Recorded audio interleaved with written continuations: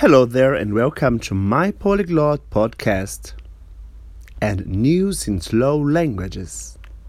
Today we are going to listen to a story, or should it be part of Polyglot's society history.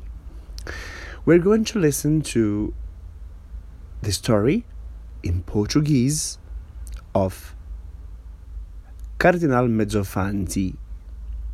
So, sit, listen, and understand the story of Cardinal Mezzofanti. As 56 línguas do cardeal. O centenário decorrido há pouco da morte do cardeal Mezzofanti fornece-nos um pretexto para o exame da vida e da personalidade do maior poliglota de todos os tempos. O astrônomo Isaac, dirigindo-se certa vez a Genebra para observar um eclipse, deteve-se alguns dias em Bolonha. Ao partir, anotou em seu diário, abre aspas, ia observar o milagre no céu e a terra me fornece outro fenômeno não menos admirável. Fecha aspas. Esse fenômeno era o cardeal Mezzofanti. O homem que, no dizer de Byron, abre aspas, devia ter vivido no tempo da Torre de Babel como intérprete universal, fecha aspas. Nascera em Bolonha em 1774, de pais pobres que desejavam fazê-lo artesão. Mas um padre conhecido descobriu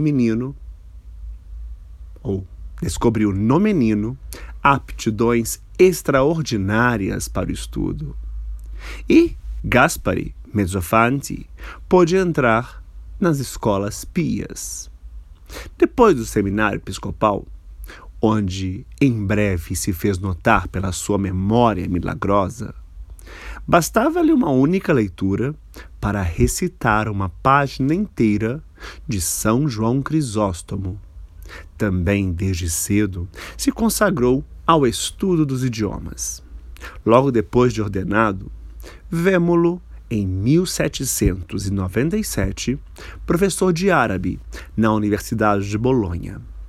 A vida tranquila que levava permitia-lhe ampliar cada vez mais seu aprendizado das línguas. Das tempestades da época, mal sentiu os efeitos durante a ocupação francesa. Foi afastado por algum tempo por sua cadeira por ter recusado o juramento a Napoleão. Mas, logo depois, os austríacos retomaram a cidade e Mezzofanti voltou a ensinar grego e línguas orientais. Conservador da biblioteca municipal, reitor da universidade, não tinha outra ambição senão viver a estudar na paz de sua Bolonha. Recusou o convite do grão-duque da Toscana, o Papa Pio VII, no imperador Francisco, que o chamavam para lecionar em Florença, em Roma, em Viena. Por fim, teve de ceder. Em 1832, a um convite de Gregório XVI, que o nomeou conservador da Biblioteca Vaticana, lhe conferiu, 6 anos depois, o título de cardeal. Entre suas atividades em Roma, destacam-se a de professor do Colégio da Propaganda, onde se reuniam alunos vindos de todas as partes do globo. Morreu em 1849, sem nunca ter saído da Itália, dentro da qual também fez pouquíssimas viagens. Foi a Modena, a Livorno, a Pisa, com o único fim de observar nas sinagogas dessas cidades a entoação do hebraico. Vida pouco movimentada, sem episódios reveladores, vida de qualquer prelado erudito, de qualquer um sábio ou professor. Mas o cardeal Mezzofanti sabia muitas línguas. Há nisso algo de misterioso, de inquietante. Segundo o ditado dos antigos, o poeta Ennio, que sabia 3 línguas, o latim, o grego e o osco, tinha 3 almas, dizia o ditado. Quantas teria o cardeal? Interrogado em 1843 por Muraviev, conselheiro de Estado russo, sobre o número de línguas que sabia, mandou-lhe em resposta um papel em que o nome de Deus se encontrava escrito em 56 idiomas. Segundo outro testemunho, de 1846, a essa altura, o cardeal já sabia, segundo dizem, 78 línguas, sem contar os dialetos. Mas que fossem apenas os 56, já não era pouco. Tanto mais que saber uma língua significava para ele falá-la com ótima pronúncia, lê-la, escrevê-la e até compor poesias nela. Quantas almas não teria o cardeal? Suas obras não nos esclarecem a respeito. Na realidade, só publicou um único trabalho, um elogio em latim de seu professor de grego, Emmanuel da Ponte. Vários outros escritos atirou-os no fogo, por julgá-los imperfeitos.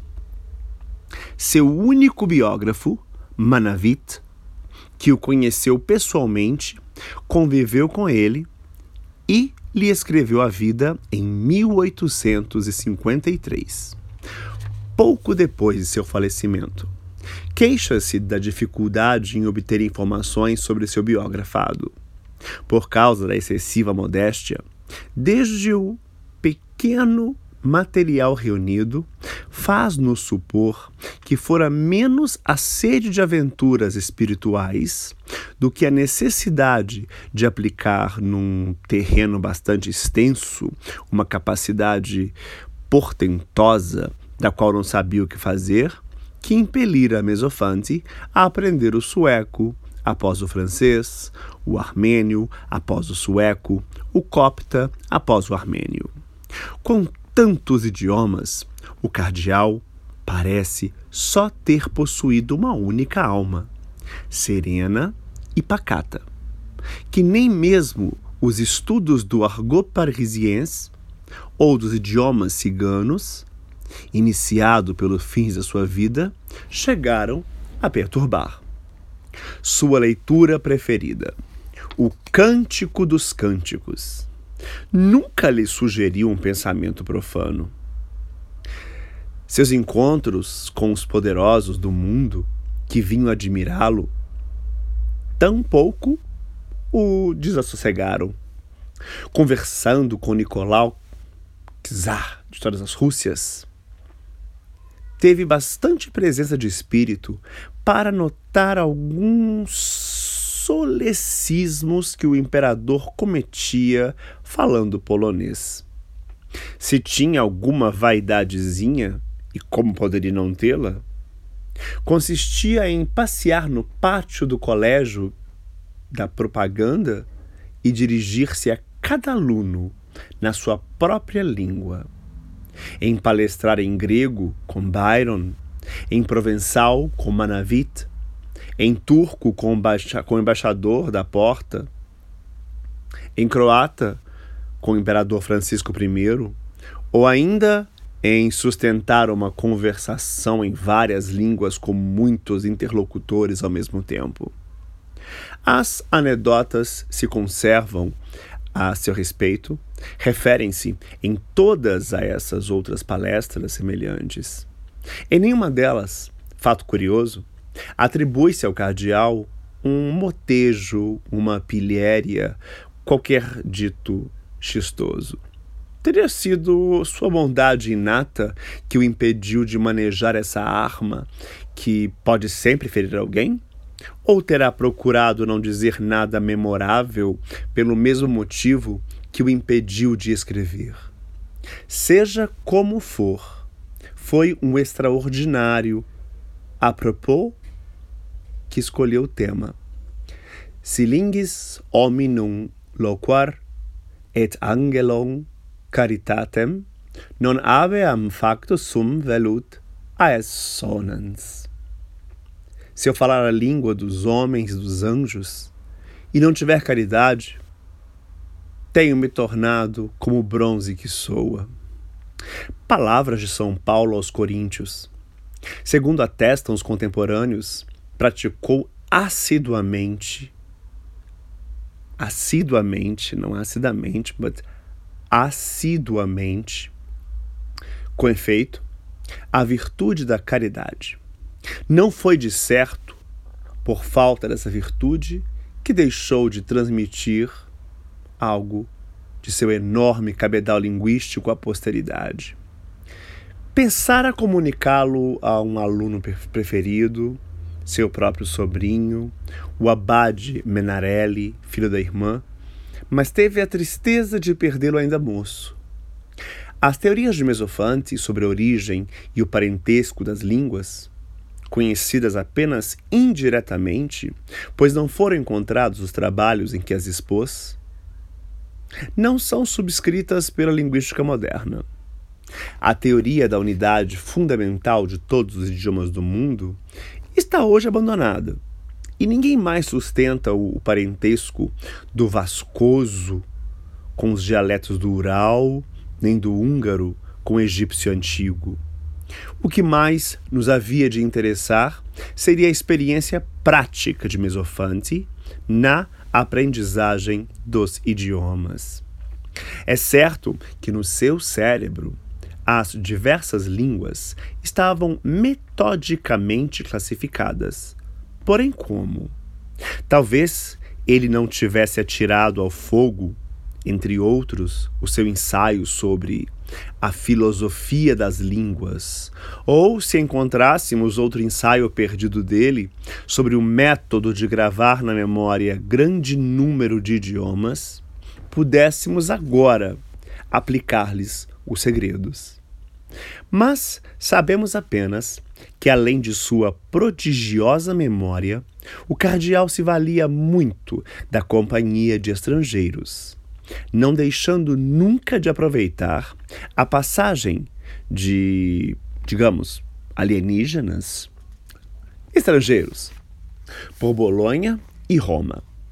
Os diplomatas, assim como os refugiados políticos, serviam-lhe igualmente bem aos propósitos.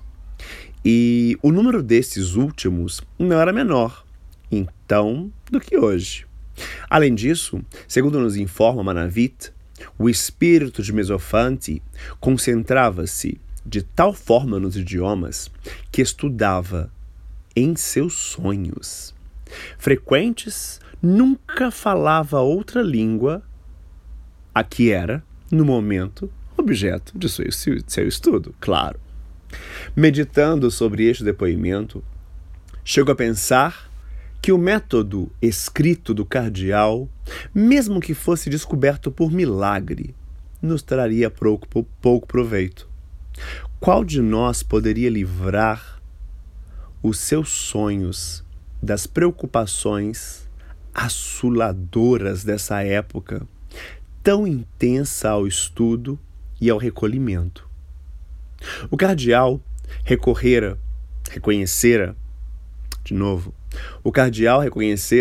que a primeira disposição e uma das mais essenciais para se entregar ao estudo das línguas era uma perfeita quietação de espírito e de corpo.